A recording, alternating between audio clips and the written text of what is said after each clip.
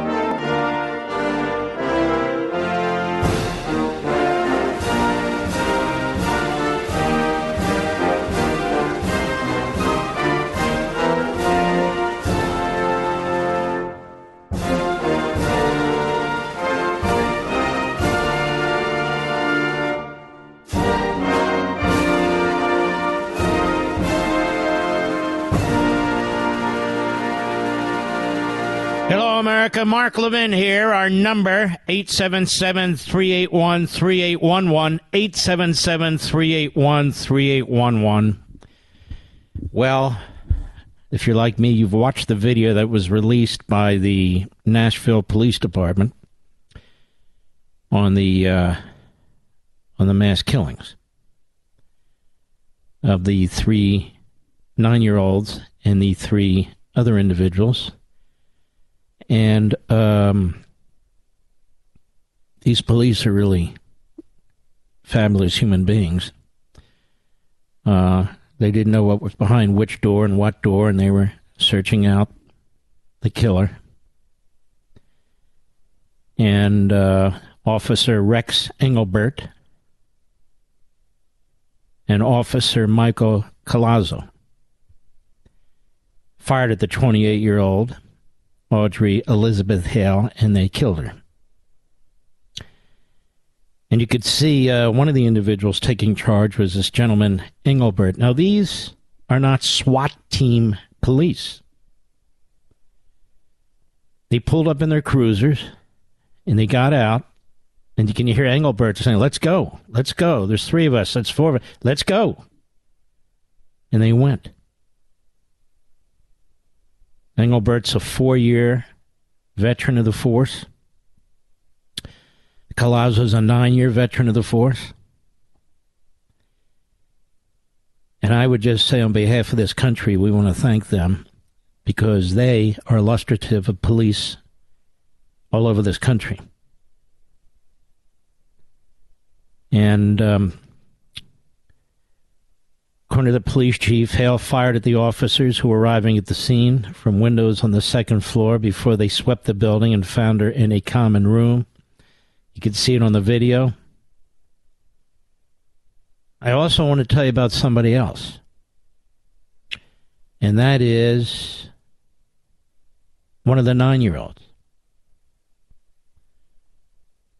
One of the 9-year-olds was murdered while she was trying to pull the fire alarm to alert everybody in the school and the police. And her name was Evelyn Dickhouse. And as reported here in the Daily Mail, she tried bravely to save her classmates by pulling the fire alarm at the Covenant Elementary School. She was described by her family as a shining light. And, of course, they've been left, quote, completely broken. Completely broken.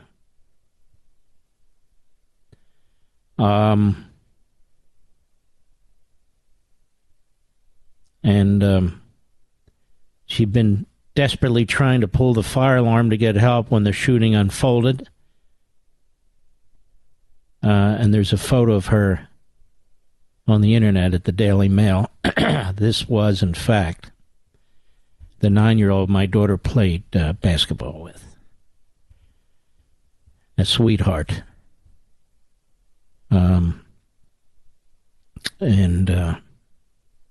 she and 2 other kids didn't make it, of course. And then there was headmistress, Dr. and Catherine Kuntz. She was 60. Substitute teacher Cynthia Peak, 61. And chef Mike Hill, 61. He was also killed. And the daughter of Mike Hill, who'd worked at the school for more than a decade, writes the Daily Mail, said that she never thought he would be killed in a mass shooting. Brittany Hill, daughter of Mike Hill, posted saying, "I've watched school shootings happen over the years and never thought I would lose a loved one over a person trying to solve a temporary problem with a permanent solution. I will not say her name because I will not glorify her actions. I wish the media would not say her name ever again." You got it, I agree. She said, "I'm so sorry for the loss of those children. Seeing their names not called out safe was devastating. As well as the chaplain telling me and my siblings and family this god-awful news." His niece, Michael's niece, added that 3 other family members also worked at the school. They were not harmed. The killer had attended the school. She was suffering from an emotional disorder. And it goes on. And when you look at the video, these cops, these are very young men, you know, are just fantastic. And they could hear the shooting upstairs, and they rushed upstairs as fast as they could. It's a picture of Haley Scruggs with her family and her father, who was a pastor, at the Presbyterian Church affiliated with the school. And let's begin the press conference, Mr. Producer. We won't be able to play it all, but let's begin. Go ahead. All right, good afternoon. I'm Don Aaron with the Nashville Police Department. We want to give you a brief update this afternoon as to what we know about the Covenant murders on yesterday. There's one rumor going on throughout the community that we want to take a moment to clear up. There are those who think that specific individuals were targeted by the shooter who entered the building on Monday. We have no evidence that individuals were specifically targeted. This school, this church building, was a target of the shooter, but we have no information at present to indicate that the shooter was specifically targeting any one of the 6 individuals who were murdered. Chief John Drake will now update you on the progress of the investigation overnight and this morning, including what we know about the individual's purchases of firearms over the past couple of years. Again, this will be a brief briefing today. Chief John Drake. Good afternoon, everyone. Thank you again for being here. Just a brief update of what we know right now. We've interviewed the parents of Audrey Hale, and we've determined that Audrey bought 7 firearms from 5 different local gun stores here legally. They were legally purchased. 3 of those weapons were used yesterday during this horrific tragedy that happened. We know that they felt that she had 1 weapon and that she sold it. She was under care, doctor's care, for an emotional disorder. Law enforcement knew nothing about the treatment she was receiving, but her parents felt that she should not own weapons. They were under the impression that when she sold the 1 weapon that she did not own anymore. As it turned out, she had been hiding several weapons within the house. We also don't have a motive at this time. We feel that the students that were targeted were randomly targeted. There was not any particular student that she was looking for at the time of the incident.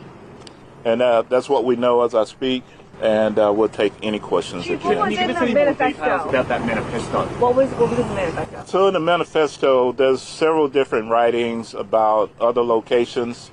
There were locations, there was talks about the school. There was a map of the school, a drawing of how potentially she would enter and the assaults that would take place. It's quite a bit of writing to it. I have not read the entire manifesto. Our team and the FBI has been working on this. Chief, can you clarify where exactly the victims were located? You mentioned the common area, but were they all together, the students and the adults at the same time? Where were they in the building? So they were spread out in different locations. When I went into the actual church, the kids had already been transported to the hospital. Also, the two of the adults, I did see the head school person, and she was in the hallway by the office. That's the only one. They were spread out. Wasn't in one common area, but they were spread out. Chief, can the suspect have other plans in terms of targeting other buildings, other places? There was some writings in the manifesto about other locations, but as far as it being an actual target, I can't confirm that at this time. Chief, can we talk about your body cam footage? Do you feel like your officers did everything One at a right? time, Sorry. please. Amber Walker with CNN. Just about the 6 victims who were killed. Where exactly were they? Were they walking through the hallways when this happened? And I also heard peripherally that perhaps the head of the school may have ran towards the shooter. It's very possible the head of the school could have done that. I can't confirm that one way or the other. I do know she was in the hallway by herself. There was a confrontation, I'm sure. You can tell the way she was laying in the hallway. There was the custodian, the African-American, as she shot through the door to enter. She sprayed rounds through the glass, striking him. You could see where he came to rest. As far as the others, they were just spread out in different locations. I can't say it was a confrontation, but they were met. She met the head person in the hallway. This man right here. Yeah. Thank you. Chief, you mentioned the guns, the multiple guns, and that the shooter was under the care of a doctor. Is there any law in this state that would have allowed police to take those guns away from this person had it been reported? If it had been reported, there's not a law for that, but had it been reported that she was suicidal or that she was going to kill someone and had been made known to us, then we would have tried to get those weapons. But as it stands, we had absolutely no idea actually who this person was, if she even existed. So. Chief, can you talk a little bit about the time? What else did the parents say? Did they expect anything like this to happen? So we know yesterday the Ms. Hale was leaving out of the residence. She had a red bag. They asked her what was in the red bag, and I think she just dismissed it because it was a motherly thing, and didn't look in the bag because at the time she didn't know that her daughter had any weapons and didn't think any differently. Again, they lost a child, so it's very traumatic for them. So, Chief, watching the body cam. I think you were first. Yeah. So.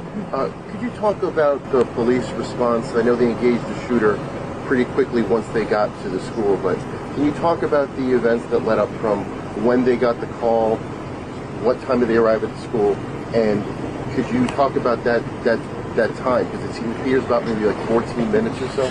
Yeah, so they got the call at 10:13, and by 10:24 they had engaged the suspect. As they arrived on the property, there were police cars being hit by gunfire. The suspect was in an upper level. We believe there's been some training of being able to shoot from a higher level.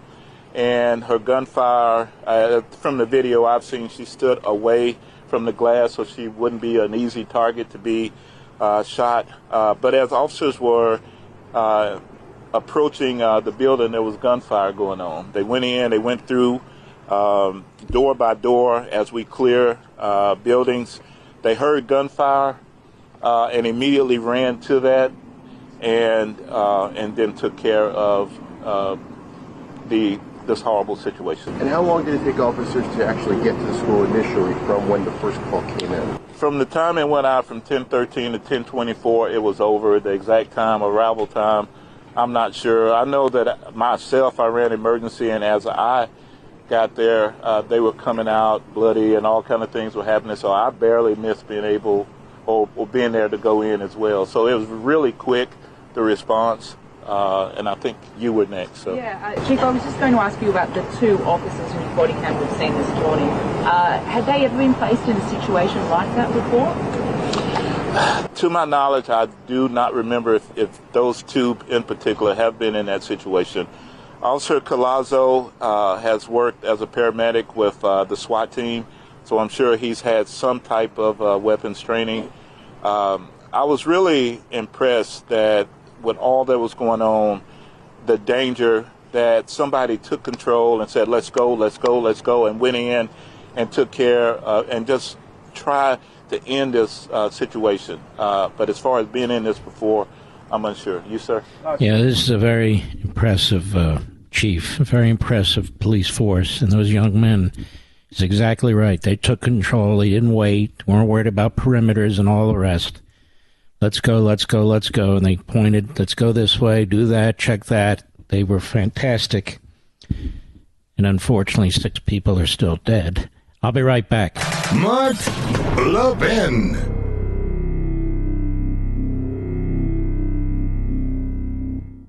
I want to tell you about something to help you protect your retirement. People are worried about the economy because 2022 didn't go very well. For one thing, there's the crazy spending and debt created by Biden and the Democrats. That huge debt affects your savings, especially pensions, IRAs, and 401ks. It's one reason Americans get gold IRAs, to protect their hard-earned savings. Well, here's a company I trust to help you with a gold IRA, Augusta Precious Metals. What makes Augusta Precious Metals different? They'll tell you not to buy a gold IRA if it's not right for you. If you've saved $100,000 or more, say for your IRA or your 401k, sign up for a one-on-one web conference. To schedule, call 877-4-GOLD-IRA. That's 877-4-GOLD-IRA, 877-4-GOLD-IRA. If you have a financial professional, obviously talk to them before making an investment decision. Visit AugustaPreciousMetals.com and check out the risk disclosures as well.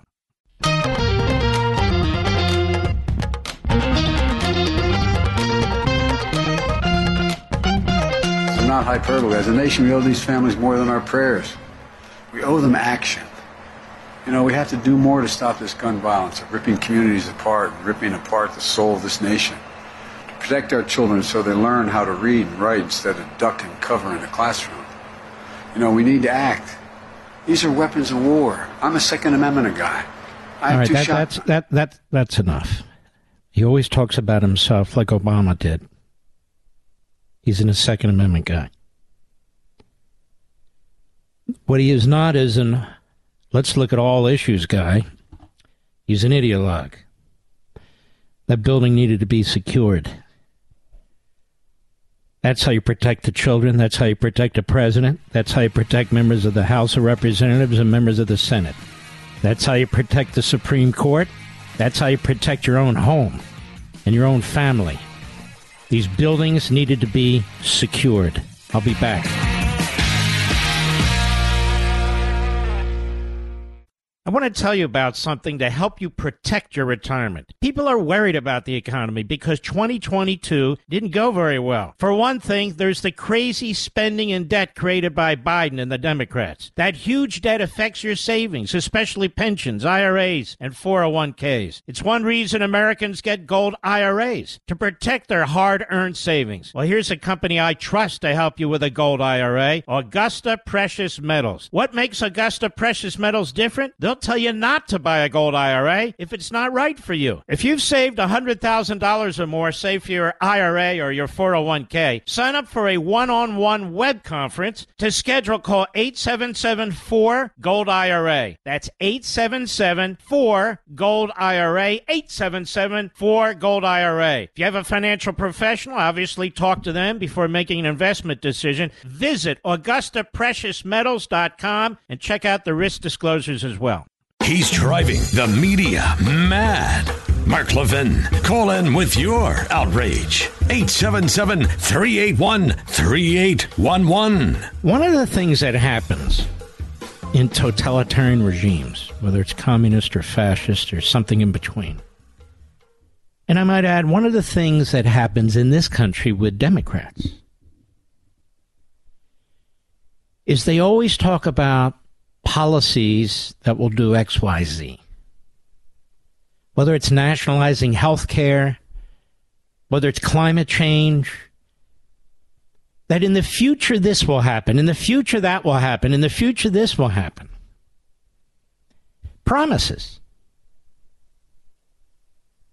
It's a pretty good shtick. Gets them a lot of votes, a lot of support, and a lot of power. But the only way to actually know if what they're saying is to occur, Mr. Producer, is what? Is to get it done and then wait. And if it doesn't work, it doesn't work. And their answer to that always is, because the vast majority of the time it doesn't work, is we need to do more. More government, more centralization, more redistribution, more rules, regulations, laws, more taxes, more interference in liberty. And so everybody should be on Medicare. Well, that'll destroy this. No, it won't, says Bernie Sanders. Joe Biden says we need to outlaw assault weapons. There's literally no definition for an assault weapon, because anything can be an assault weapon. Even a musket can be an assault weapon. Even a stapler can be an assault weapon. An automobile can be an assault weapon. There's really no definition. So the Democrats have succeeded in controlling, once again, as we talk about here, the language. What law exactly would we pass? And I've been saying this for 21 years on the radio. What law exactly would we pass to prevent what just took place in Nashville? What law? I noticed some backbenchers have picked up this point. It's a smart point. They ought to repeat it. What law would have prevented this? No law would have prevented this. In 1994, Joe Biden likes to talk about how he passed the federal assault weapon ban. That was the name given to it. It was actually the brainchild of Dianne Feinstein. In 1994, he was a co-sponsor. And they took a bunch of weapons. They called them assault weapons. Semi-automatic weapons is what they are. But nonetheless, some of them look like military weapons. A whole list of them. And the Congress passed it, and Bill Clinton signed it. Joe Biden goes around saying, and it worked. And the study he cites, I actually looked into this today, is one that was touted by Mother Jones, a radical left-wing magazine, with radical left-wing ideologues. The RAND Corporation would later do a study. They're a very highly respected research organization. They said it had no effect. The Department of Justice conducted its own investigation, and it said no effect to minimal effect. There were other studies that were done that found the same thing. So they cherry-picked their studies, and they tell you that had this enormous effect. Problem is, it didn't. What was happening is when they banned all these weapons on List A, Mr. Producer, people used weapons on List B that weren't banned. They weren't banned. So that's just not an answer to this if we want to protect our children. It didn't protect them after 1994, and when that law lapsed 10 years later, my recollection, it was a 10-year law with a lapse. It didn't protect them then. Now, Joe Biden's there in North Carolina, and he knows nothing about weapons or bullets. He knows nothing about security. And he says in part this, cut 3, go. Overwhelmingly, a majority of gun owners agree we have to do something. But I agree we have to do something.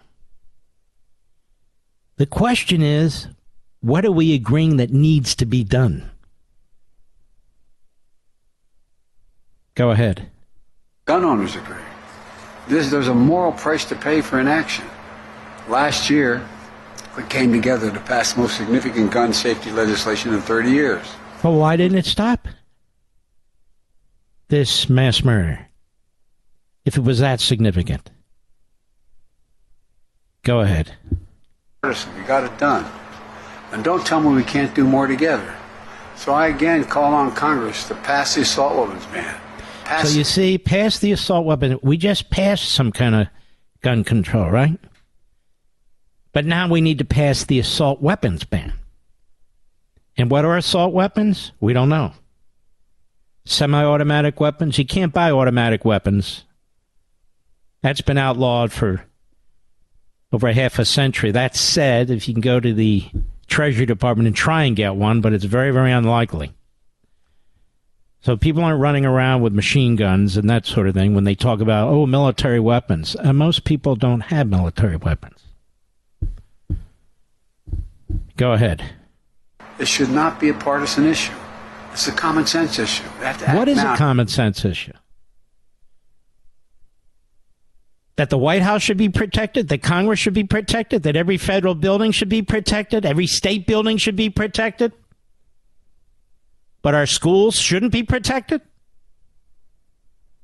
Just think about this. Think about this. Go ahead. Why do I keep saying this if it's not happening? Because I want you to know who isn't doing it, who isn't helping, to put pressure on them.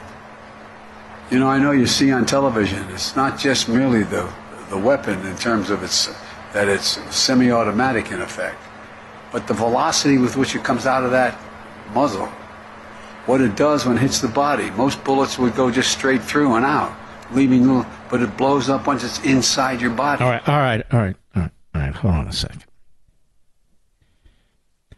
There are different kinds of bullets. There are bullets that just go through the body, and there are bullets that expand as they go through the body. We call them hollow point bullets. And you might say, well, that's horrific, those of you who don't understand. Do you know why police officers use mostly hollow point bullets? Not simply because they're deadly. They do not want a bullet to pass through one person and hit another person. That's one of the main reasons hollow point bullets were developed in the first place. Because you can hit the target, but you might also hit other people. That's why I'm assuming the police in Nashville who killed the mass murderer would have preferred to have the hollow points, not just for the bullets to be deadly, but what if she were standing there with children behind her? The bullet could pass through the person, which it easily does, because your body is mostly water. The bullet could pass through the person and into 1, 2, 3 little kids. He has no idea what he's talking about. None. He's got shotguns. Great. He never has any idea what he's talking about. So we ban all these weapons. And they're still not going to be happy. You want to know why? Because there's hundreds of millions of weapons out there. And people will sell them, and other people will buy them. And then they're going to want to step in and put an end to that. Then they're going to want to put an end to the grandfathering of weapons. It's always ratcheted up. Because it's not going to work. It didn't work in 1994 to 2004, and it's not going to work now. Secure the buildings. As we know from this latest horrific episode, one of the buildings was more secure than another. So the killer chose the building that was less secure. How many of you have alarm systems? And you put the signs out or you put the stickers on your windows and your doors, or you have lights that go on if somebody, motion lights, approaches your home, floodlights, what have you. Because if a would-be burglar or rapist or killer, he sees that in a house, he goes to the next house. That's what the studies show. That's why you do those things. Or you leave a light on the house or several when you're not around, or radio or TV. Same thing. If they think people are in the house, more times than not, they'll go to the next house. Although it's not perfect, the same thing applies to facilities. This school was in a gun-free zone. A gun-free zone. So the killer knew and plotted. It's not the fault of the school. It's a private Christian school. It's the zone that's created by ordinance.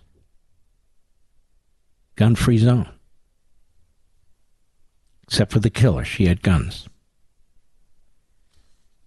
Anyway, I hope you better understand now why bullets are different. And then finally, David Roush, Tennessee Bureau of Investigation, is at press conference. Cut 6, go. Again, I want to echo what Chief has said in reference to the great support and the great teamwork that has been taking place here, and as well as sending our heartfelt prayers to the families, to this community of these victims. Now, I know there'll be people who want to criticize us for prayers, but that's the way we do that in the South, right? We believe in prayer, and we believe in the power of prayer, and so our prayers go out to these families. Amen to that. And may God look over these children and those 3 adults and their suffering families. Then John Pierre on the Morning Joe today. This is just appalling. MSNBC, NBC, Comcast, that whole lineup is just a disgusting disgrace. Cut 7, go. Here's the thing, what I will say to Republicans in Congress is, what are you going to say to these parents? You see, it's the fault of the Republicans. This is the way totalitarian propaganda works. If they just would have done what we told them needs to be done, if they would just do what we want them to do, those children would be alive today. Really? And how about all the children and others who've been murdered from illegal aliens coming across the border on your watch? And raped and molested, and the children sold into sex slavery. Is that on you? Jean-Pierre? Is that on Biden? How about all the fentanyl that's come over the border and slaughtered, give or take, 100,000 Americans, most of them young people? Is that on you? Yeah, that is on you. For not following the law. But the idea that congressional Republicans are to blame every time somebody is murdered because they won't pass a law that the Democrats insist on, of the sort that they passed 30 years ago and didn't work, you should despise these people for how they conduct themselves and how exploitive they are. Because God knows I do. I'll be right back. Mark Levin.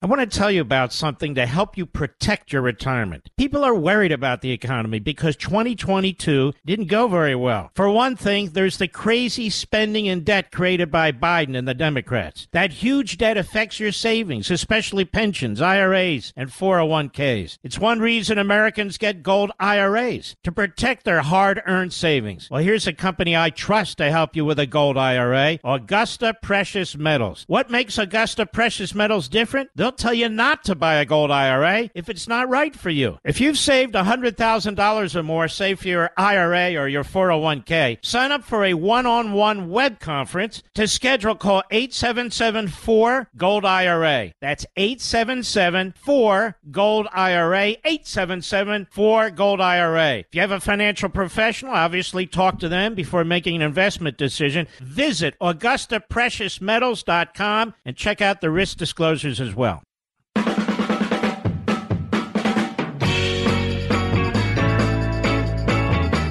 I want the police to know out there how grateful most of the nation is for you. I just want you to know that. You know, and I used to go in the cities, particularly New York City, the NYPD folks, they'd come up to me left and right. Because, you know, I started out there.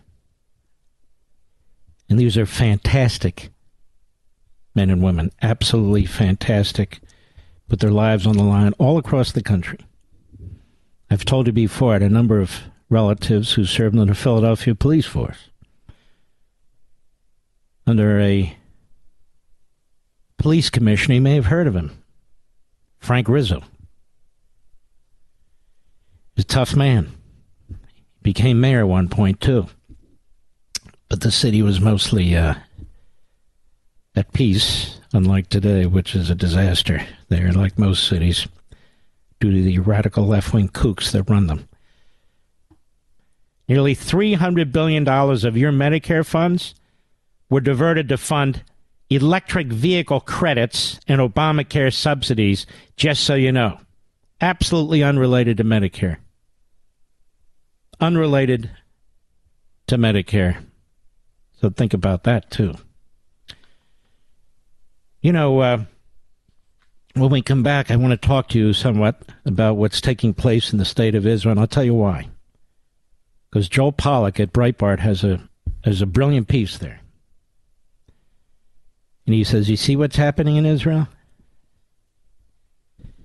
With the elitists and the protesters and the radical left and the opposition party and parties and the courts are desperately trying to hold on to power against the voters.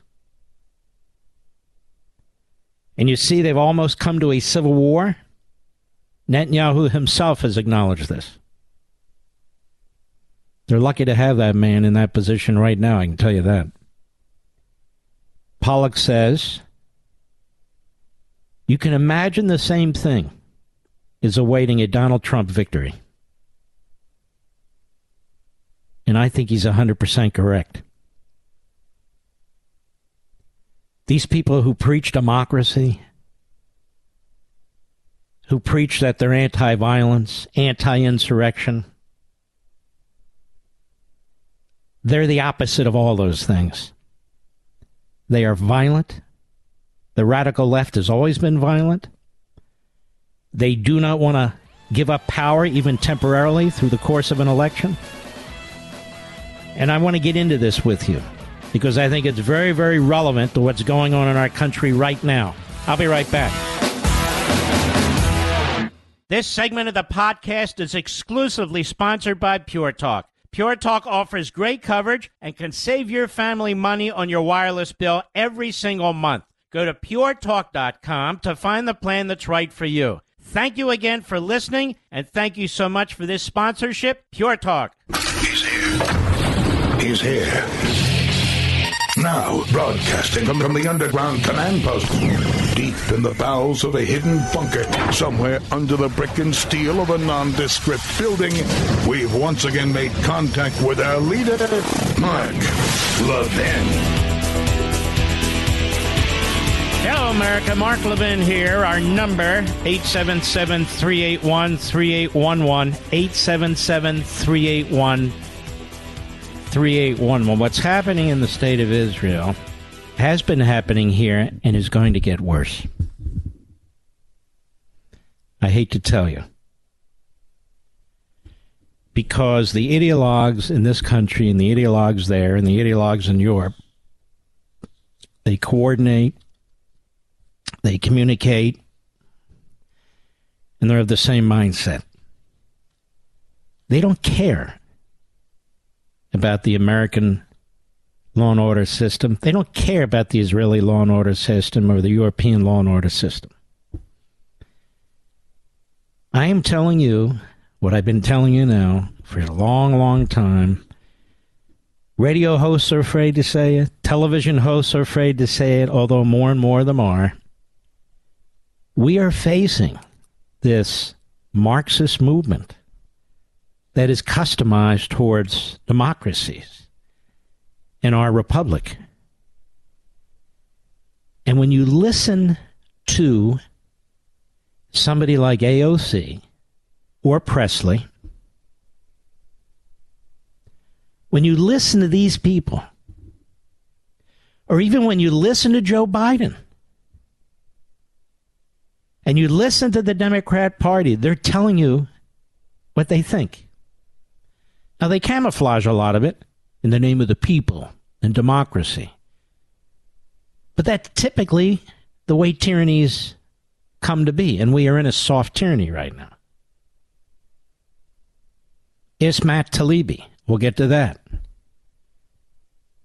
Ask anybody you want. What Joe Biden now is doing in the state of Israel is trying to topple the elected prime minister. Because he and Obama hate Netanyahu, and more than that, the Supreme Court in Israel, the Israeli bar in Israel, there's a segment of Israeli generals in Israel who are very woke, believe it or not. And of course, academia in Israel and big labor in Israel are trying to take out Netanyahu. And they've made it clear with their own statements that they are prepared to sink the entire nation. And they are actually encouraging foreign governments to help them, including the Biden administration. So Joe Pollak's piece here in Breitbart, The Chaos on the Streets of Israel Today, is a preview of what will happen in the United States if a Republican, especially Donald Trump, wins the presidency in 2024.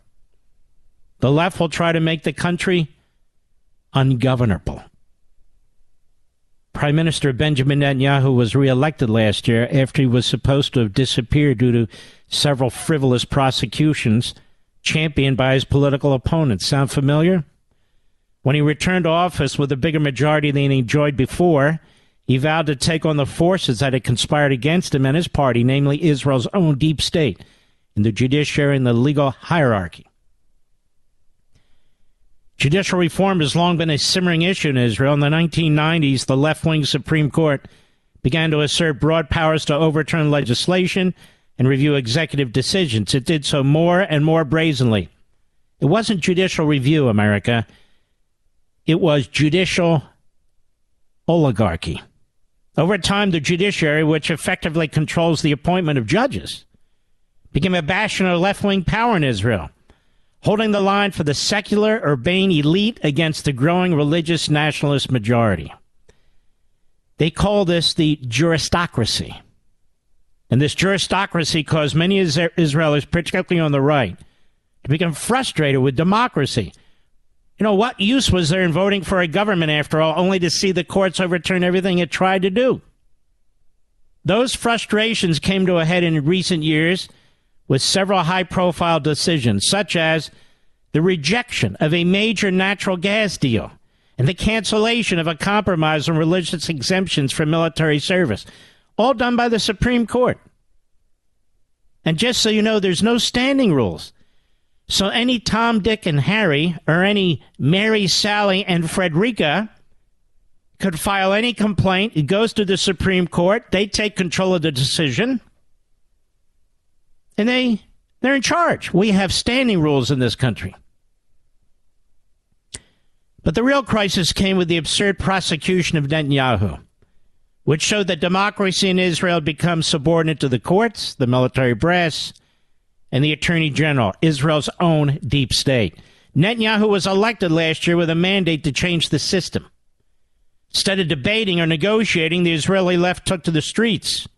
Some left-wing military reservists began deserting, endangering the country. The Biden administration, which likes to tell Republicans to respect the outcome of elections, sent the opposite message to the Israeli opposition, siding with the radical left against Netanyahu and telling him to slow down his reforms. This Saturday, Israel's own defense minister stabbed Netanyahu in the back, giving a speech opposing his own government's judicial reforms while Netanyahu was overseas in the United Kingdom. Netanyahu had no choice but to fire him. It's called insubordination. Overnight, Israeli streets exploded into protests. The trade unions are joining the fray. The airport is effectively shut down. The universities are closed. The country is now a sitting duck for Iranian or Palestinian attacks. Americans should watch carefully and take note for 3 reasons. First, it is deeply worrying that the Biden administration seems to be fomenting the chaos. Biden has refused even to meet with Netanyahu since he was elected last year, and today he said he has no intention of meeting with him. This is a guy who will meet with any genocidal murderer or inbred running any country. This is a man who's given hundreds of millions of dollars to the Palestinian terrorists, Abbas.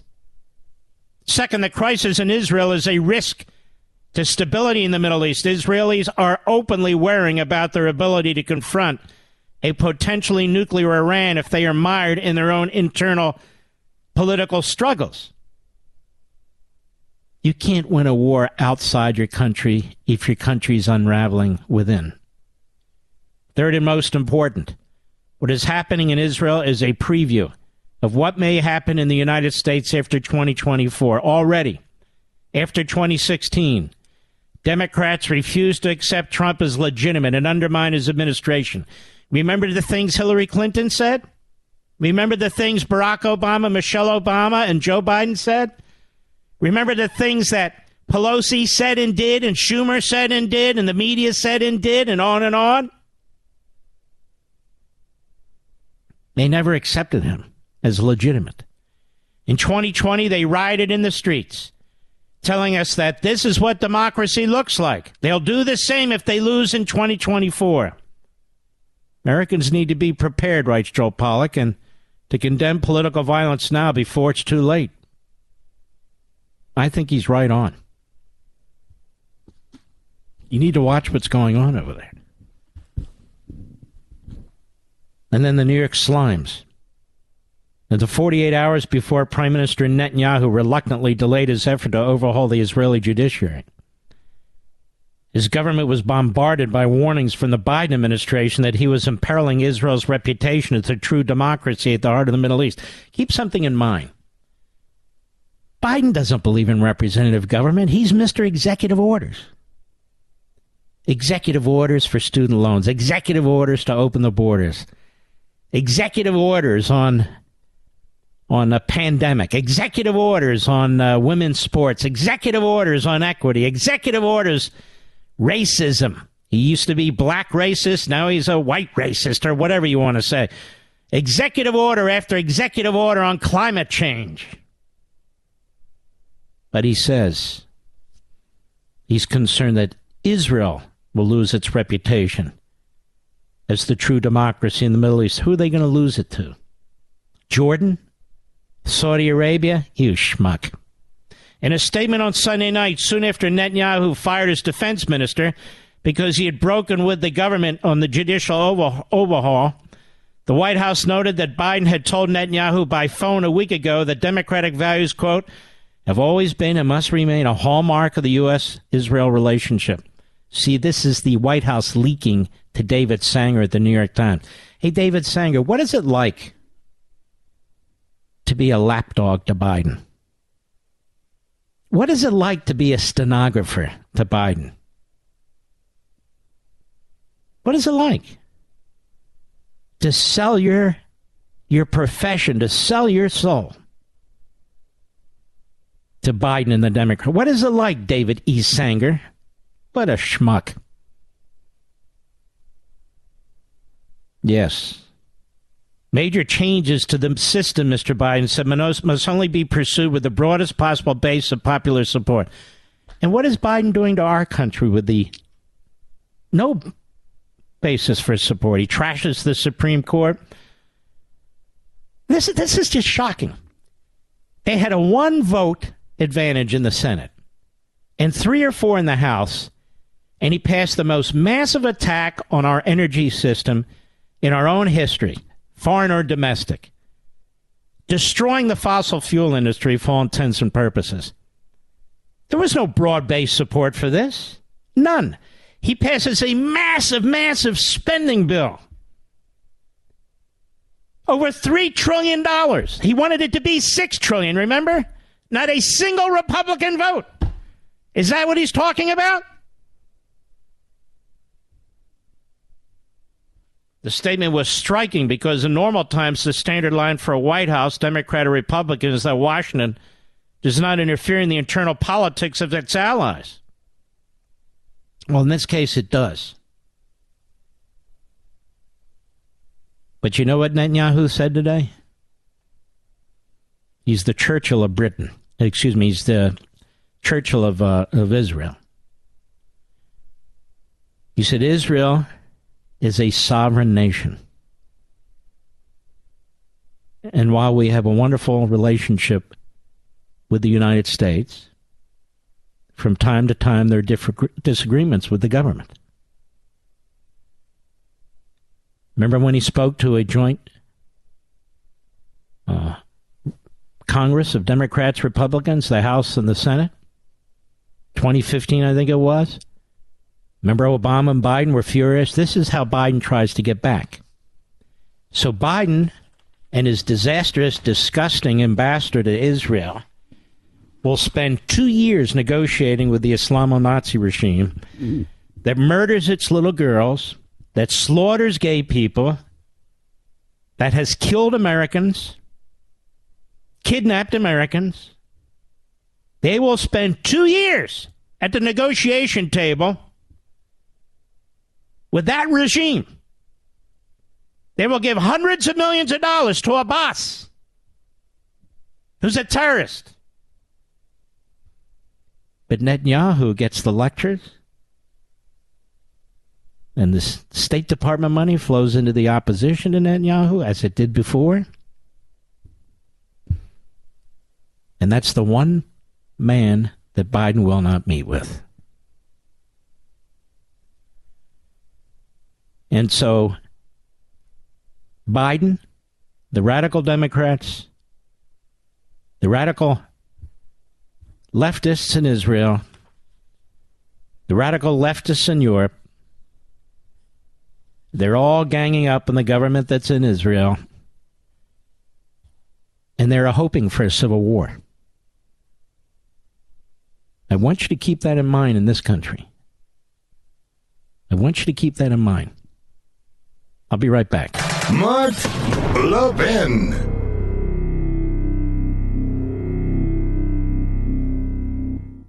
Don't fall for the free phone deals from Verizon, AT&T, or T-Mobile, folks. Just another trick to lock you into a long-term contract that's going to cost you a fortune every single month. Instead, get a brand new iPhone 12 from Pure Talk for just $12 a month at 0% interest, no contract. Cancel or leave anytime. Get a new iPhone, ultra-fast 5G service, and cut your cell phone bill in half. That's why I'm a Pure Talk customer. That's why you should be too. You can switch right now at puretalk.com in as little as 10 minutes. Choose from a variety of unlimited talk and text plans starting at $30 a month with plenty of high-speed data, all backed by a 100% money-back guarantee. Go to puretalk.com, enter promo code Levin Podcast, Levin Podcast, and you'll save 50% off your first month. An iPhone 12 for $12 a month and save on your monthly bill. PureTalk.com, promo code Levin Podcast. Restrictions apply. You can see the site for details. You know, it's amazing, and I'm going to speak to you as a very proud American Jew. Biden knows that he's going to get 70, 75% of the Jewish vote no matter what he does. No matter what he does. Maybe he'll get a little less. Maybe it'll be 65, 68% of the vote. Now, why is that? Because as my wife Julie likes to say, when you're talking about secularists, whether it's Jewish or Catholic or whatever, you're born into a particular religion. You'll honor the special holidays. There's certain things, traditions you're willing to go through, but you're not really all in. Like Pelosi on abortion, or Biden on abortion, or whatever. They're just not real. They're not really all in. And it's much more than that. So there's a gap, there's a void, and what do they fill it with? Politics. So they're ideologues. This is their whole life. It's not their faith. In many cases, it's not even their family. It's their political ideology. And this is how they're able to stay in politics for half a century, to be away from their families more times than not. They don't go into politics temporarily and then go back to a normal life. Politics is who they are and what they do. It's their faith. It's their real religion. And the same applies to secular Jews. Joe Biden is a leftist. I don't care all the marketing and propaganda efforts to make him something else. Joe Biden is a leftist today. That's what he is, a radical leftist. That's what he's wound up being. That's what he is. Because he's also a chameleon. And he's trying to write the history books. And the historians he brought into the Oval Office, of course, they will write the books for him. Now, all that said, he knows that he will get the votes, regardless. Out of New York, out of California, not out of Florida. He won't get them out of Brooklyn, where Orthodox Jews are. He won't get them out of Florida, where many Orthodox Jews are, but there's others too. But the point is, he knows he can do or say anything because he's a Democrat. And you have to ask yourself, if you really believe in the faith of Judaism, how can you be a Democrat? Because today that's the party of anti-Semitism. No, not all Democrats that run the Democrat Party are anti-Semites, but too many to count. The Congressional Black Caucus calls in Farrakhan. That's not really a good move. AOC, Talib, Omar, and the list goes on and on and on. But they'll continue to vote that way, and they'll continue to be registered that way. It's unfortunate. I'll be right back. Don't fall for the free phone deals from Verizon, AT&T, or T-Mobile, folks. Just another trick to lock you into a long-term contract that's going to cost you a fortune every single month. Instead, get a brand new iPhone 12 from Pure Talk for just $12 a month at 0% interest, no contract. Cancel or leave anytime. Get a new iPhone, ultra-fast 5G service, and cut your cell phone bill in half. That's why I'm a Pure Talk customer. That's why you should be, too. You can switch right now at puretalk.com in as little as 10 minutes. Choose from a variety of unlimited talk and text plans starting at $30 a month with plenty of high-speed data, all backed by a 100% money-back guarantee. Go to puretalk.com, enter promo code Levin Podcast, Levin Podcast, and you'll save 50% off your first month. An iPhone 12 for $12 a month and save on your monthly bill. puretalk.com, promo code Levin Podcast. Restrictions apply. You can see the site for details. Mark Levin, the research arm of conservative media. Call in now, 877-381-3811. Hello. Matt Taibbi. Matt Taibbi has decided, because we inquired, that he can't do any media on this IRS issue until the IRS speaks and explains what it did to him. Mark, what are you talking about? Well, when Matt Taibbi, an independent journalist, was testifying on Capitol Hill in front of a House committee about the weaponization of government, and he was one of the independent journalists chosen by the great Elon Musk, a hero in my view, to look at Twitter records and to see what was going on.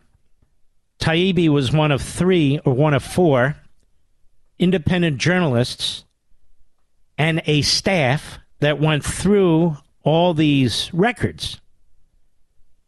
And they found, in fact, that the Biden administration, the FBI, Department of Homeland Security, among others, had been working with Twitter.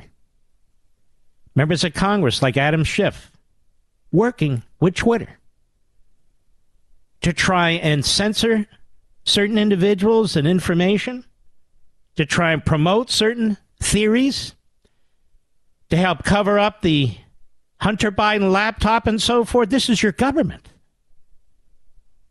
And this guy's a liberal Democrat, and he says, well, wait a minute. Maybe I'm on the wrong side of this thing. The Wall Street Journal editorial board and others sounded off on Matt Taibbi, one of the journalists behind the Twitter files, being visited by an IRS agent after his testimony before Congress. The Wall Street Journal's editorial board reported that Representative Jim Jordan sent a letter to Treasury Secretary Janet Yellen and IRS Commissioner Daniel Werfel to ask why an agent was sent to Taibbi's home. They sent the letter yesterday. According to the letter, the agent came to Taibbi's personal residence on March 9th, the same day the journalist testified before the Select Committee on the weaponization of the federal government and was reporting on the Twitter files. Doesn't that say it all right there? The tax man left a note instructing him to call the IRS 4 days later. Taibbi was allegedly told that both his 2018 and 2021 tax returns were rejected due to, quote, concerns over identity theft, unquote. Now, let's slow down. I don't believe in coincidences, especially when it comes to the government, particularly when it comes to the Internal Revenue Service. The same day he's testifying, an IRS agent goes to his home, raising questions about the legitimacy of his tax returns, concerns over identity theft. Why would you send an IRS agent to his home to raise concerns about identity theft, Mr. Producer? Yeah, exactly. Why don't they send a letter like they always do? The curious timing of this visit on the heels of the FTC demand that Twitter turn over names of journalists, that's the Federal Trade Commission. The Democrats are traitors, raises questions about potential intimidation. And Mr. Jordan is right to want to see documents and communications, says the editor, relating to the Taibbi visit. The fear of many Americans is that, flush with its new $80 billion in funding from Congress, the IRS will unleash its fearsome power against political opponents. Mr. Taibbi deserves to know why the agency decided to pursue him with a very strange house call. You know what? These bastards use the FBI and the Department of Justice to threaten parents and pro-lifers, to threaten Republican state legislators.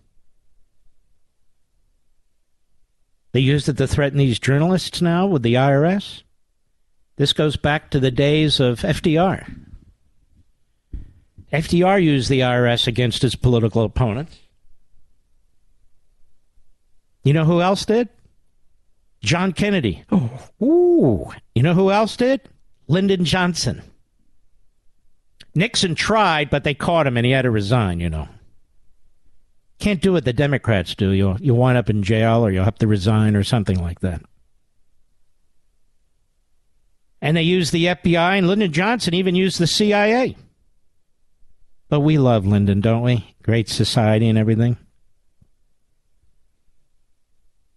In response to the IRS visit, the Wall Street Journal reported that Taibbi provided Jordan's committee with documentation proving that his 2018 tax returns had been previously accepted, pointing out the IRS never notified him of any issues at the time. In addition, while his 2021 tax return was initially rejected, Taibbi said the issue is not monetary. I've never had them reject one of my tax returns. Have you, Mr. Producer? They salivate over my tax returns. The Wall Street, and by the way, I don't take all the deductions that are due me. So if I get the knock on the door, it's going to be, oh, by the way, thanks for coming. You owe me. I'm quite serious. The Wall Street Journal noted that the IRS normally sends a letter. Yeah, I just said that. And what an amazing coincidence. The great Senator Ted Cruz said this absolutely stinks to high heaven. The IRS has a troubling history targeting the political enemies of Democrats, including the Tea Party. You Tea Party folks, I was a big part of the Tea Party. What a wonderful, wonderful time that was, where the American people rose up. Yes, and the Tea Party was targeting. Of course, Obama, I don't know anything about this. No. It was done to benefit him, but he didn't know anything. Biden didn't know anything. Nobody cared if they did or didn't. It was unbelievable, quite frankly. So we invited Mr. Taibbi on the program, and he told Mr. Producer, and this is true, that he's not doing any media until the IRS responds to these inquiries, as it should. I've always believed in getting rid of the IRS. I have. I don't care if it's a flat tax, as a percentage of income, or a flat sales tax. I don't care. These thug operations need to come to an end. But this is why I talked at length about Israel a little bit ago and read to you Joel Pollack's piece. Because he's right. These people are not going to go away quietly. They're not going to go away easily. They're not going to go away without a fight. And if that means taking down the country, then they'll think so be it. We already got a taste of this. It's really, it's unbelievable. It's unbelievable. I'll be right back. Mark Levin.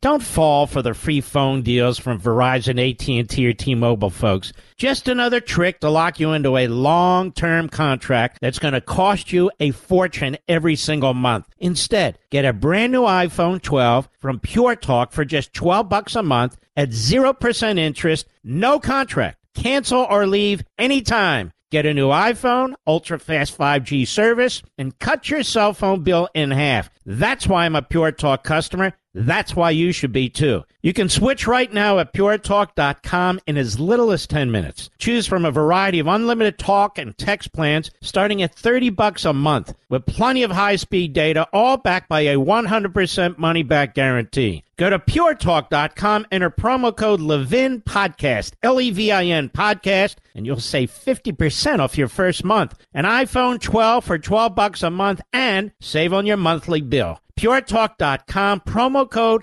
Levin Podcast. Restrictions apply. You can see the site for details. You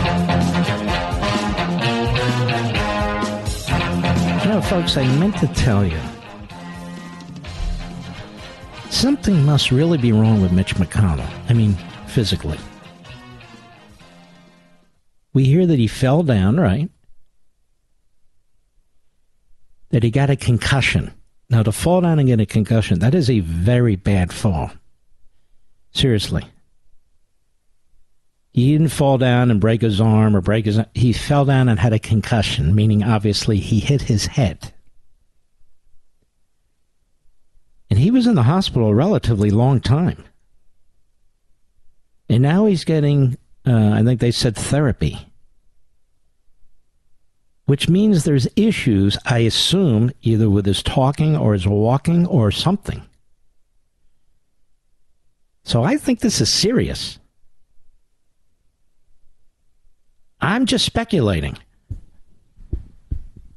But I suspect this is serious. The guy's not young.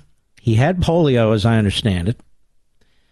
And so he had an issue with walking in the first place through much of his life. But you don't hear anything. There's like a code of silence here. And this is the guy who was the longest serving leader in the Senate, Republican or Democrat. Now, I don't know. I'm just telling you. I'm not gossiping. I'm just saying, I think this guy, McConnell, had a very bad spill. And severely hurt himself. And I don't think we're getting all the facts. And it does raise a number of interesting questions about who's behind him, who's running the Republican side of the Senate right now. Who is the number 2? Cornyn, I guess? Ladies and gentlemen, Cornyn would be a disaster should he replace McConnell. Cornyn is a stubborn rhino. That's what he is. He's a stubborn rhino. Now, I don't know who is in there after him. Thune, you're right. Thune would be number 3, I think. Not being the greatest fan of Thune, but I think Thune is more accessible. And Thune, I think, instinctively is more conservative than Cornyn. I didn't say he's conservative. I said more conservative. But this could get interesting from a political perspective. But from a human perspective, I mean, I'm quite serious. I mean, to have absolute silence about McConnell, except here and there, he went home, he's getting therapy. Therapy for what? Then Fetterman. Fetterman's been out more times than he's been in the Senate since he was elected. He's obviously utterly and completely incapable of being a senator. And he has enough difficulty just getting along in life. And the fact that his wife and his family and the Democrat Party would put him up is so disgusting. It's like with Biden. Biden's not only an incompetent, not only a moron, Biden's been bought and paid for by foreign governments, including the Communist Chinese. And they know it. They all know it. Yet there he is. So those two are out. Then you count, who else is there? Feinstein. I'm just being honest. I'm not attacking in the least because I don't think it's funny. Feinstein has a level of dementia now. That's why she's not the president of the Senate, even though she's the longest serving Democrat. That's why she's not the chairman of the Judiciary Committee, because she can't function. These are not rumors and gossip. This is reality. So that's 3 of them. And she hasn't voted lately. 3 of them. 2 Democrats, 1 Republican.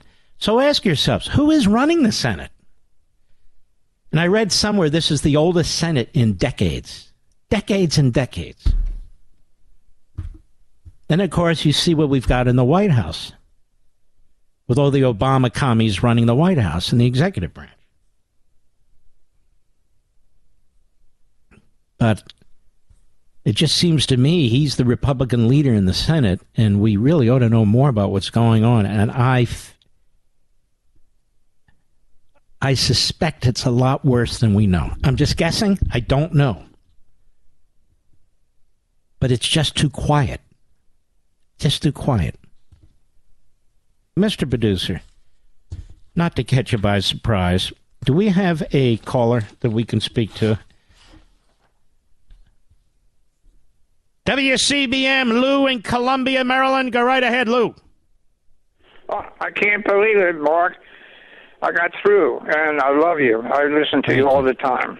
Thank you, my friend. Biden had it partially right. The bullet doesn't explode, but it expands. Very high velocity bullets will cause a shock wave in the body, and that's what takes people down.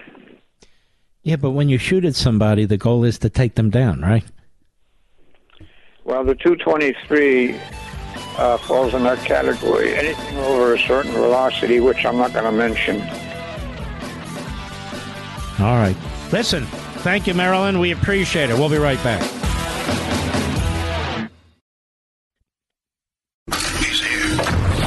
He's here. Now, broadcasting from the underground command post, deep in the bowels of a hidden bunker, somewhere under the brick and steel of a nondescript building, we've once again made contact with our leader, Mark Levin. Hello, America. Mark Levin here. Our number, 877-381-3811. 877-381-3811. The Power Hour. You want to have a good time? You know, it's a sad day. It's been a sad couple of days, given what's taken place and all. But we can't be totally glum, can we? Chin up. Smile. Alejandro Mayorkas is the Secretary of the Department of Homeland Security. He was the Deputy Secretary under Obama. He's the Secretary under Biden. You can see the ancestral relationship, or even the incestuous relationship, between Biden and Obama and their staffs. Staff infection, if you ask me. So all the radical commies that were in the Obama administration have gotten bigger jobs in the Biden administration. They're running circles around this nut.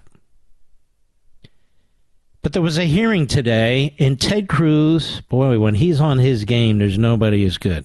There just isn't. So I thought you'd enjoy this. You ready? Cut 16, go. Is there a crisis at our southern border?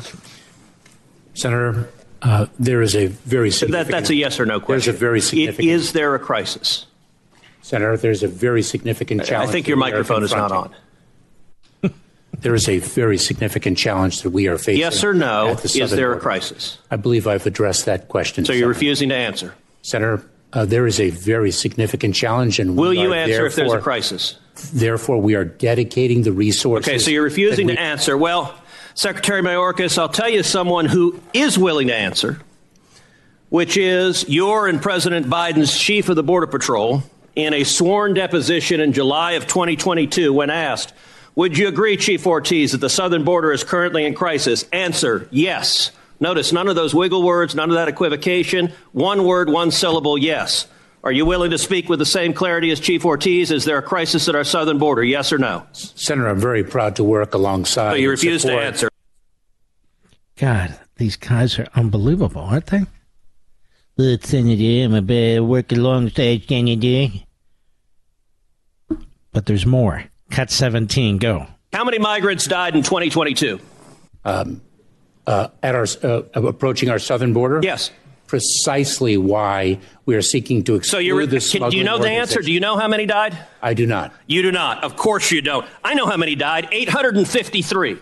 That is 853. And by the way, here are the numbers that have died every year. You go back to 1998, you see it's consistently between 300 and 400, 300, 400, 300, 400. Suddenly, 2021, what happens? You get in office, and that red line are dead bodies. I've been on the Rio Grande, and I've seen dead bodies floating there who've drowned because of your refusal to do your job. You don't even know how many have died. What do you say to the Texas farmers and ranchers who find pregnant ladies dead on their property, who find toddlers dead on their property? What do you say to them? I say that is why precisely we are taking it to the smuggling organizations. But you are not. That is simply not true. Number two, it is why we are dedicated. Let me read from the Wall Street Journal. The Wall Street Journal 2 weeks ago ran an article entitled, "It's like a graveyard. Record numbers of migrants are dying at the border." The story begins with this chilling line, quote, "Eagle Pass, Texas. Local officials keep a refrigerated truck to hold the bodies of migrants who drown in the currents of the Rio Grande while trying to cross the border into the U.S." Mr. Chairman, I ask unanimous consent that this article be entered into the record. You take any responsibility for that, Biden? Because you are responsible for this, Biden. Talk about gun control. He talks about Nashville. All these people dying on the southern border, suffering, being abused and raped and sold into sex slavery. The drug cartels, the drugs coming across. It is chaos. It is anarchy on the southern border. Anarchy. And it reaches into all of our cities and all of our states. And you've got this mannequin sitting there. They just wind him up. Well, Brandon Judd is the president for the National Border Patrol Council. And he was at the hearing today. And here's what he said in response to Representative Eli Crane on the House side. Go. Can you briefly describe some of the most detrimental policy changes that current administration has put into place? When you look at the main magnet that draws people to cross our borders illegally is whether or not they're going to be released into the United States. Right now, nearly everybody that crosses the border illegally, if they're not expelled under Title 42, which is only about 30% right now, then they're released into the United States. That's the main magnet that drives people. And he has put that, if you will, he's put that on steroids. Yeah. Does it bother you on a personal level to see these changes made? It does, because I know that we can't properly protect the American people with these policies. Yeah, one of the things that was covered earlier, sir, was the attrition rate in the Border Patrol. In your professional and long-standing position in the Border Patrol, do you think that has anything to do with Border Patrol agents feeling like it doesn't even matter what they do? It does. I speak with agents on a regular basis that are leaving the agency because they know that they can't do the job that they wanted to do. More Brandon Judd, president for the National Border Patrol Council, at this hearing with Dan Bishop. Representative Bishop, go. So I fully agree that we need to not rob resources from a particular place in the border to go elsewhere. But then the ranking member's opening statement suggested that the issue is Republicans won't support enough resources. But it seems to me that is, in general, with respect to the open borders policy the Biden administration has pursued, the way they've converted everything into processing people into the country faster, if we apply more resources in general, we're just going to process people into the country faster. And it's not going to secure the border or make it more orderly. But what do you say about that? No, that's absolutely correct. And when you look at what he's proposed, 300 new agents, that's a drop in the bucket, especially when we're losing agents at a 6.8% attrition rate right now. Again, it's just absolutely unsustainable. We cannot send agents from the northern border to the southwest border and expect to keep control of the northern border. And this is what Biden does. Takes oil out of the Strategic Petroleum Reserve. That's for emergencies, mostly for the military if we go to war, and drains it. Has no intention of replenishing it. Takes the funds out of the Highway Trust Fund. The Highway Trust Fund is now broke. There's nothing in it. Uses up what oil and gas that he permits to be developed and pumped and refined. Don't worry, in 10 years we won't need any of it, he says. Like he knows. He knows nothing, this guy. He's a know-nothing. And here we are on the border, which he controls 100% in terms of the ability to do something about it. And he won't do anything about it. When they say the Republicans won't support resources to secure the border, what Biden is proposing is a few hundred more people to process the paperwork for people to come into the country. Not armed Border Patrol. And there's nothing in there for the wall. It's not even a joke. It's pathetic. And this is why I want you to know this. Because it affects every corner of this country. Now, For the first time ever, the northern border is being used for illegal immigrants to come into the country. New England is begging for security on the northern border. New England! Can you believe it? The goofball, the governor of New Hampshire, Sununu. Chris, sit down. You're all worked up. Chris. Too much sugar against Chris. And by the way, what is it with these guys? I'm being honest. I speak as a hair-challenged individual, Mr. Producer, on the top of my head. A phallic-challenged individual. What is it with these guys that start their parts at their ears, Mr. Producer? Do they not know we know? It's Chris Sununu, like his daddy. Combs his hair over. Don't do it. It looks stupid. All right. We'll be right back. Mark Levin.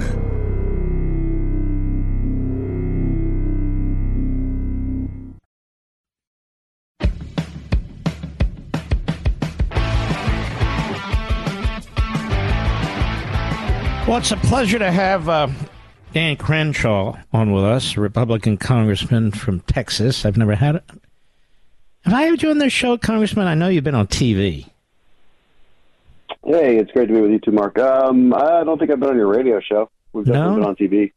Well, it's good to have you. First of all, you know, you wear an eye patch. I want the nation knows you're the gentleman who wears the eye patch. Can you briefly tell everybody what happened to cause you to have to wear that eye patch? I was hit by an IED. Yeah, it's been 2012 in Afghanistan. Mission out there was with SEAL Team 3 at the time. Mm-hmm. So you're a combat veteran, obviously, and you're not a chicken hawk like me, I guess. But that said, you and I agree a lot when it comes to Ukraine, when it comes to Russia, when it comes to China and North Korea and Iran. In other words, we believe in a very strong military, very strong defense, and that the way you provoke your enemy is by showing weakness. So real peace through strength. Is that correct? Yeah, I'd say that's correct. That's absolutely correct. And I appreciate how strong you've stood on this issue. It should seem obvious, but I think too many in our party are driven more by contrarianism than they are by principle. You know, there's not exactly a principle that I can point to that says it's America first to let Russia and China just take over the world. Mm-hmm. I'm not sure how that's America first. That's America last. Why is it that people don't see this axis that has developed now with China, Russia, Iran, and North Korea? I mean, isn't it obvious? Don't they tell us about it? Aren't they acting on it? I mean, you sort of have to be Helen Keller not to see it, don't you? Yeah, it's painfully obvious. Like you said, they're taking meetings with one another. Their interests align. You know, if you think China is your greatest adversary strategically, and it is, then you should want things that they don't want, right? And they want Russia to win in Ukraine. Now, it'd be a different story if we were talking about losing American troops there. I think the criticisms would be much more better understood. But we're writing a check for less than 10% of our defense budget, annual defense budget, to completely decimate one of our strategic adversaries that's worked against us for decades and decades and decades. Mm-hmm. And you know, what I tell people too is like, look, maybe to help you understand. If you're against helping Ukraine, then you have to be for Russia winning. And people are like, no, we're not for that. Well, yeah, by definition, you are. Because the Ukrainians can't fend them off without our help. So by definition, you are for Russia winning. And then that means you're for a Russian military that could have blown through Ukraine without a problem because they wouldn't have had our help and our weapons and our Stingers and our Javelins. And so you'd be for an totally intact Russian military on the borders of Poland and Hungary and Slovakia and Romania, all of which are NATO countries. And you're going to tell me that's a safer situation? That's a more stable situation? And I think what people don't quite understand is that America has a critical interest in just general global stability and preventing chaos, because chaos always spreads. And there's this deeply naive, foolish, and quite dangerous belief amongst many of our compatriots who we agree on everything else with, but apparently not this, that the world is so large and disconnected that you can just live with chaos all around you and it's going to be fine and nothing's ever going to come home to roost. But that's a deeply naive sentiment, and it's hard to rip people from that belief. Now, I do think people understood that when Trump was president. I think Trump had the right instincts when he talked about Ukraine and Russia. He spoke about this issue quite a bit. That's why I think, and people cheered him for it, and now those same people don't. That's why I label, I think a lot of the criticism here is contrarianism, just partisan contrarianism as opposed to deeply rooted principles. Talking to Dan Crenshaw, Republican of Texas, and actually if you go back and you check on the internet and so forth, a lot of these people do support Putin in Russia and did root for Putin in Russia beforehand. Let me ask you this, Congressman. I'm concerned that the Biden administration is treating now the Israeli government and Netanyahu the way Obama did. They're actually encouraging this uprising that's taking place in the state of Israel when Iran is as close as can be to having nukes and is now built an alliance with Saudi Arabia and Russia and China. This is a very concerning situation, is it not? Yeah, it is. Democrats have this weird way of with their own naivete and their own obsession with, I think, supposed victims. Like in this case, they uplift the Palestinians as the victims in this situation, and so they always kind of try to take that side, the detriment of a strong, stable, and democratic nation like Israel. And all that does is create chaos. It doesn't help anyone or anything. And I guess I can only explain the Biden administration's reluctance to just strongly support Israel on this as giving into their far left base. That is victimhood oriented, right? They always want to support sort of the opposite of what the like Western civilized approach would be. But it's nonsensical, and it creates an instability that we just don't need right now. And Biden is deeply foolish not to simply carry on with the Trump administration policy of which was actually kind of unique in recent American history of saying, like, we're strong supporters of Israel and that's it. And that led to a cascade effect in the Middle East of the Abraham Accords and Sunni Muslim nations siding with Israel in a very profound way, in a stabilizing way. You don't want to let go of that. It's interesting. Trump never surrendered. Trump never was an isolationist or a pacifist.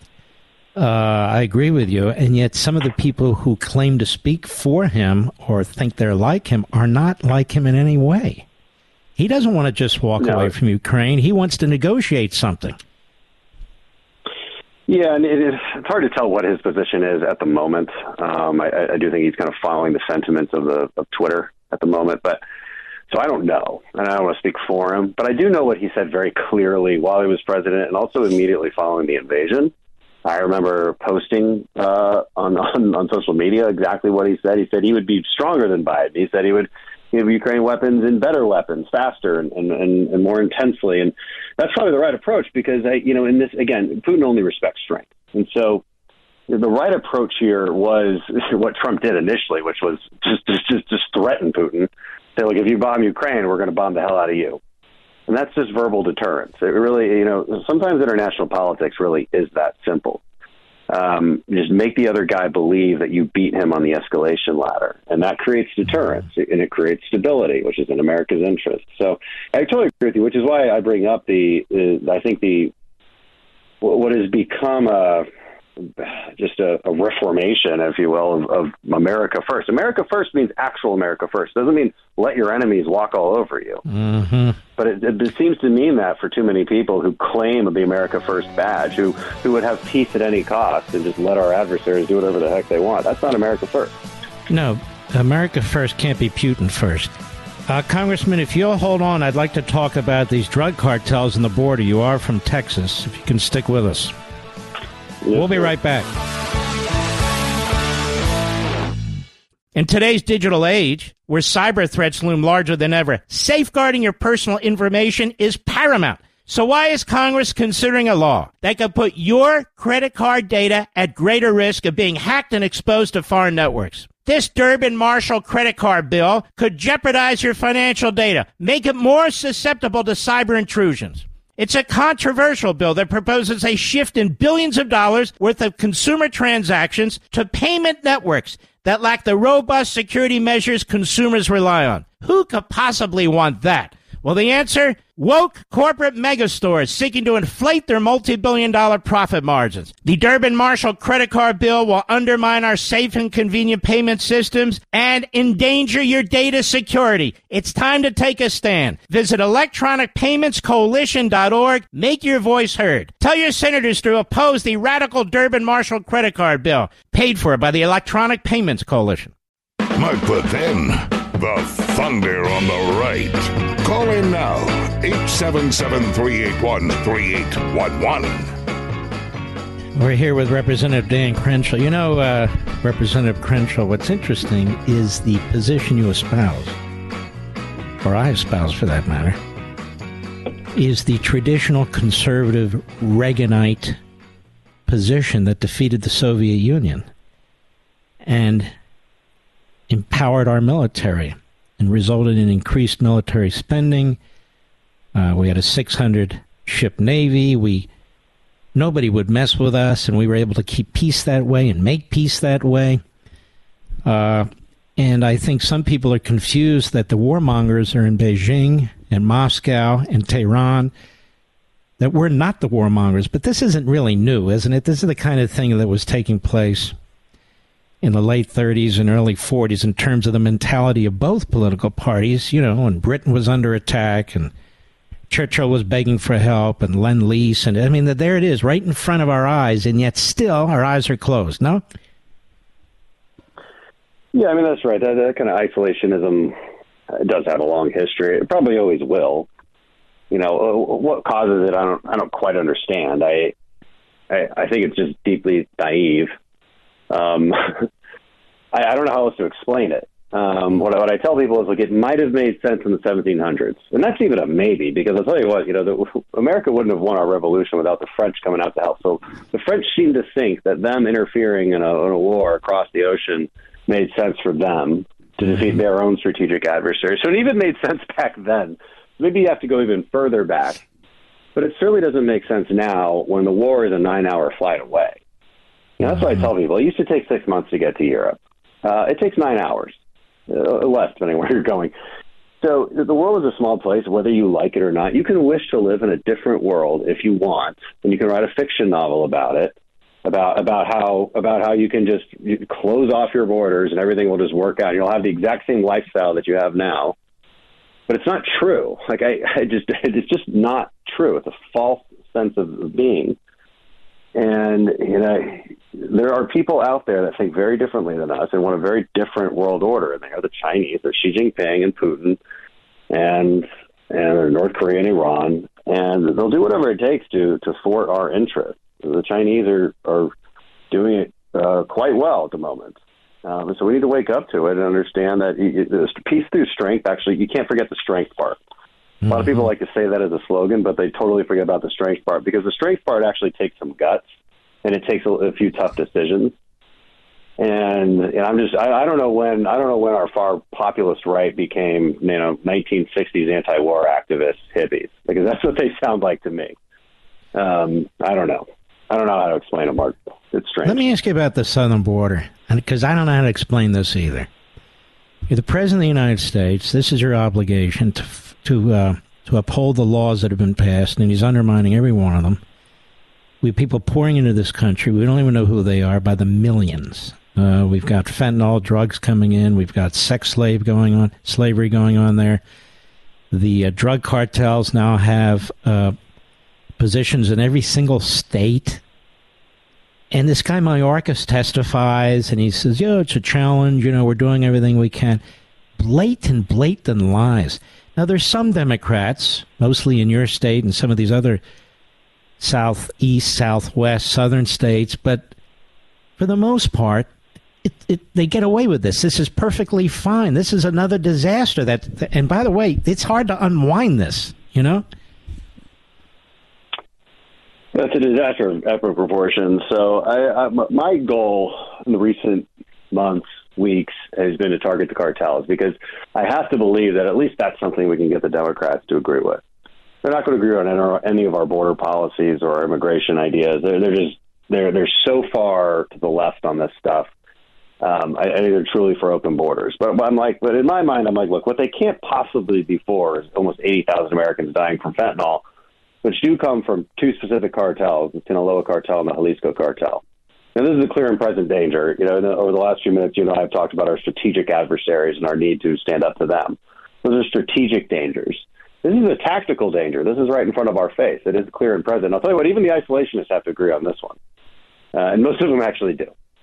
So, I've introduced an authorized use of military force against the cartels. It found the attention of the Mexican president, who has proven himself to be quite pro-cartel, as it turns out. I was even surprised by that. He's threatened to come after me in my campaign and in my election season. Oh yeah. I mean, we've got a resolution. I hope McCarthy will bring to the floor that against the Mexican president, calling him out for threatening to meddle in American elections. He's starting to come after every Republican who wants to target the cartel, if you can believe that. So, this is a serious danger. It's again, almost 80,000 Americans a year dead from fentanyl poisoning, and you can trace it back to these two specific cartels. They're some of the most powerful organizations in the world, well-armed, well-funded. They have immense power over the Mexican government, over the Mexican people. If we could choose one country, I kind of tell this to people as a thought experiment. If you could choose one country in the world besides your own and make it 10 times better in every single way, which country would you choose? You should choose Mexico. It's our most important trading partner. The stability of Mexico, the prosperity of Mexico matters to Americans a great deal. We should all work together to target the cartels. And the American military could deal with this very, very effectively. We need to do it alongside the Mexican military, but the AUMF is the first legal step to allow that to happen. And, of course, that's not going to happen anytime soon under this administration, although Trump has threatened it, hasn't he? Trump did. Yeah, and I'm aware of, they had plans in their second term to really take this on in a very serious way. That wasn't just kind of your typical rhetoric. I think they were deadly serious about it. And look, there's people who criticize my talk on this and, you're going to talk about invading Mexico. To what end? We're not talking about invading Mexico. Everyone just stop. What we're talking about is, one, diplomatic leverage. You put an AUMF out there, and it authorizes the military to not just immediately go bomb Mexico. You're talking about intelligence collection. You're talking about non-kinetic things that you can't do right now. And just as we do with all other allies around the world, we're talking about operating by, with, and through the Mexican government.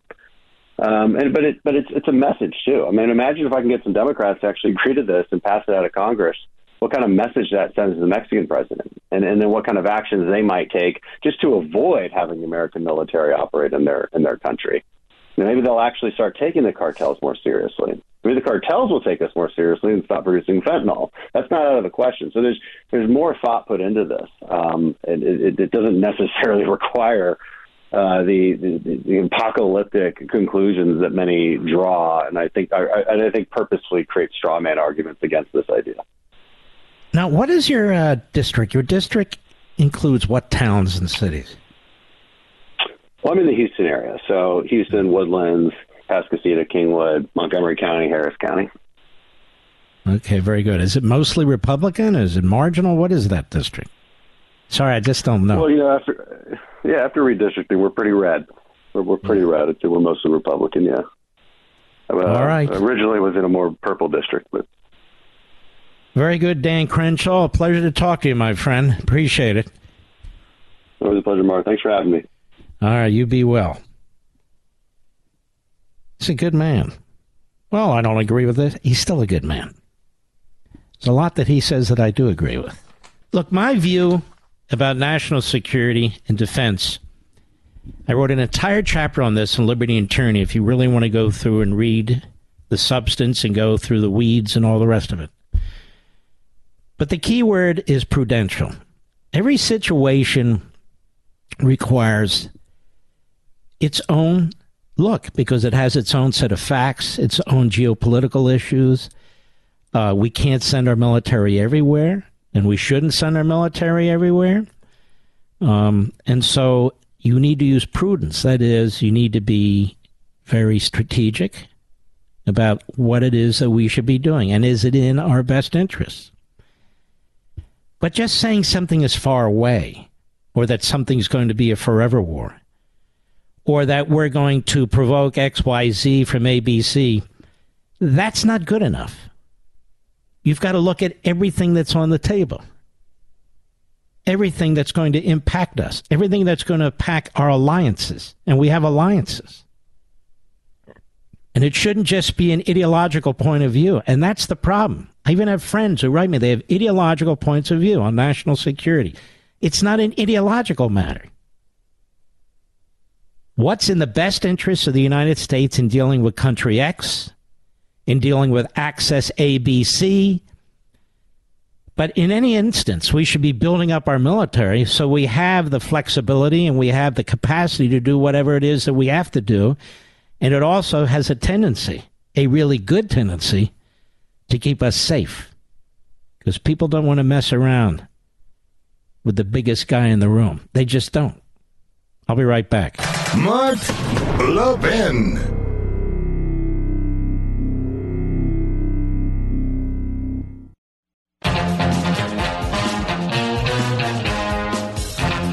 Catherine Kuntz, who was the headmaster at the Covenant School, the Christian school where the mass murder took place.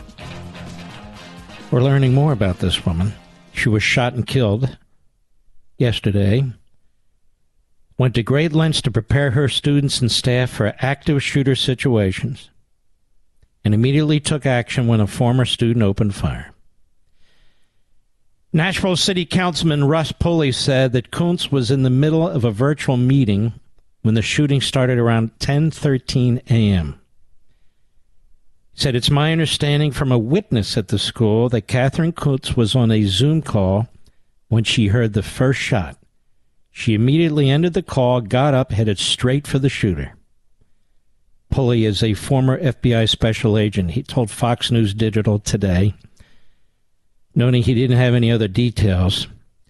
"She did what principals and headmasters do. She protected her children," Pulley said.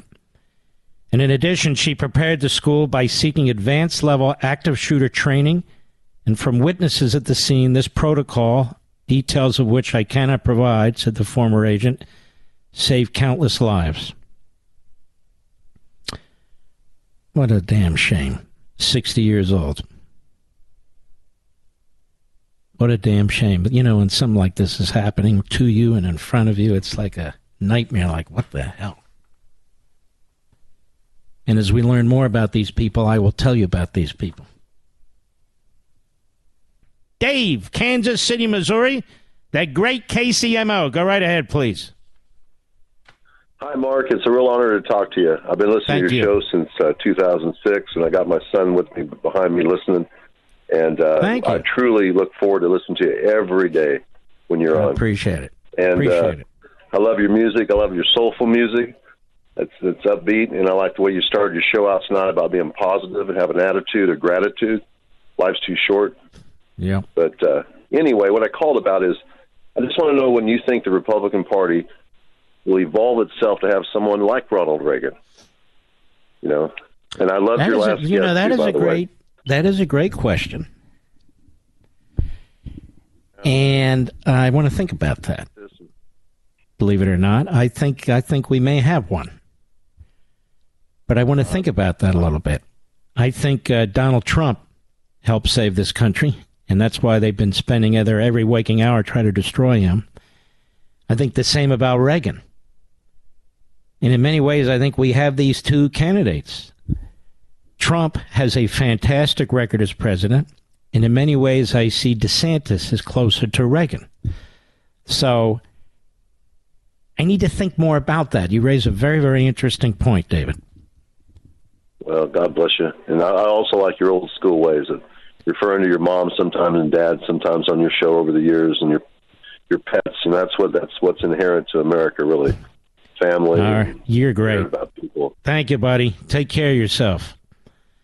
Let's continue. Oh, we have calls from all over the great country. Bedford, Pennsylvania, the great WBFD. Another David. Go right ahead, please. Yellow. Yeah, I was listening. Hello? Hello. Hello? Hello. Yeah, I was listening to Biden. Hello? Hello. Hello? Yeah. Yeah, hello. You're listening to Biden. Yeah. Yeah, I was listening to Biden today, and he was going on about this gun control thing. He said guns are the number one killers of kids in America today. Well, I think it's not true, by the way. It's fentanyl.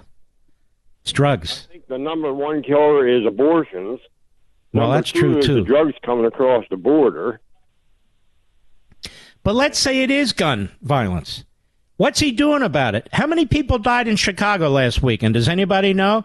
How many people died in Philadelphia last weekend or any of our major cities? Does anybody know?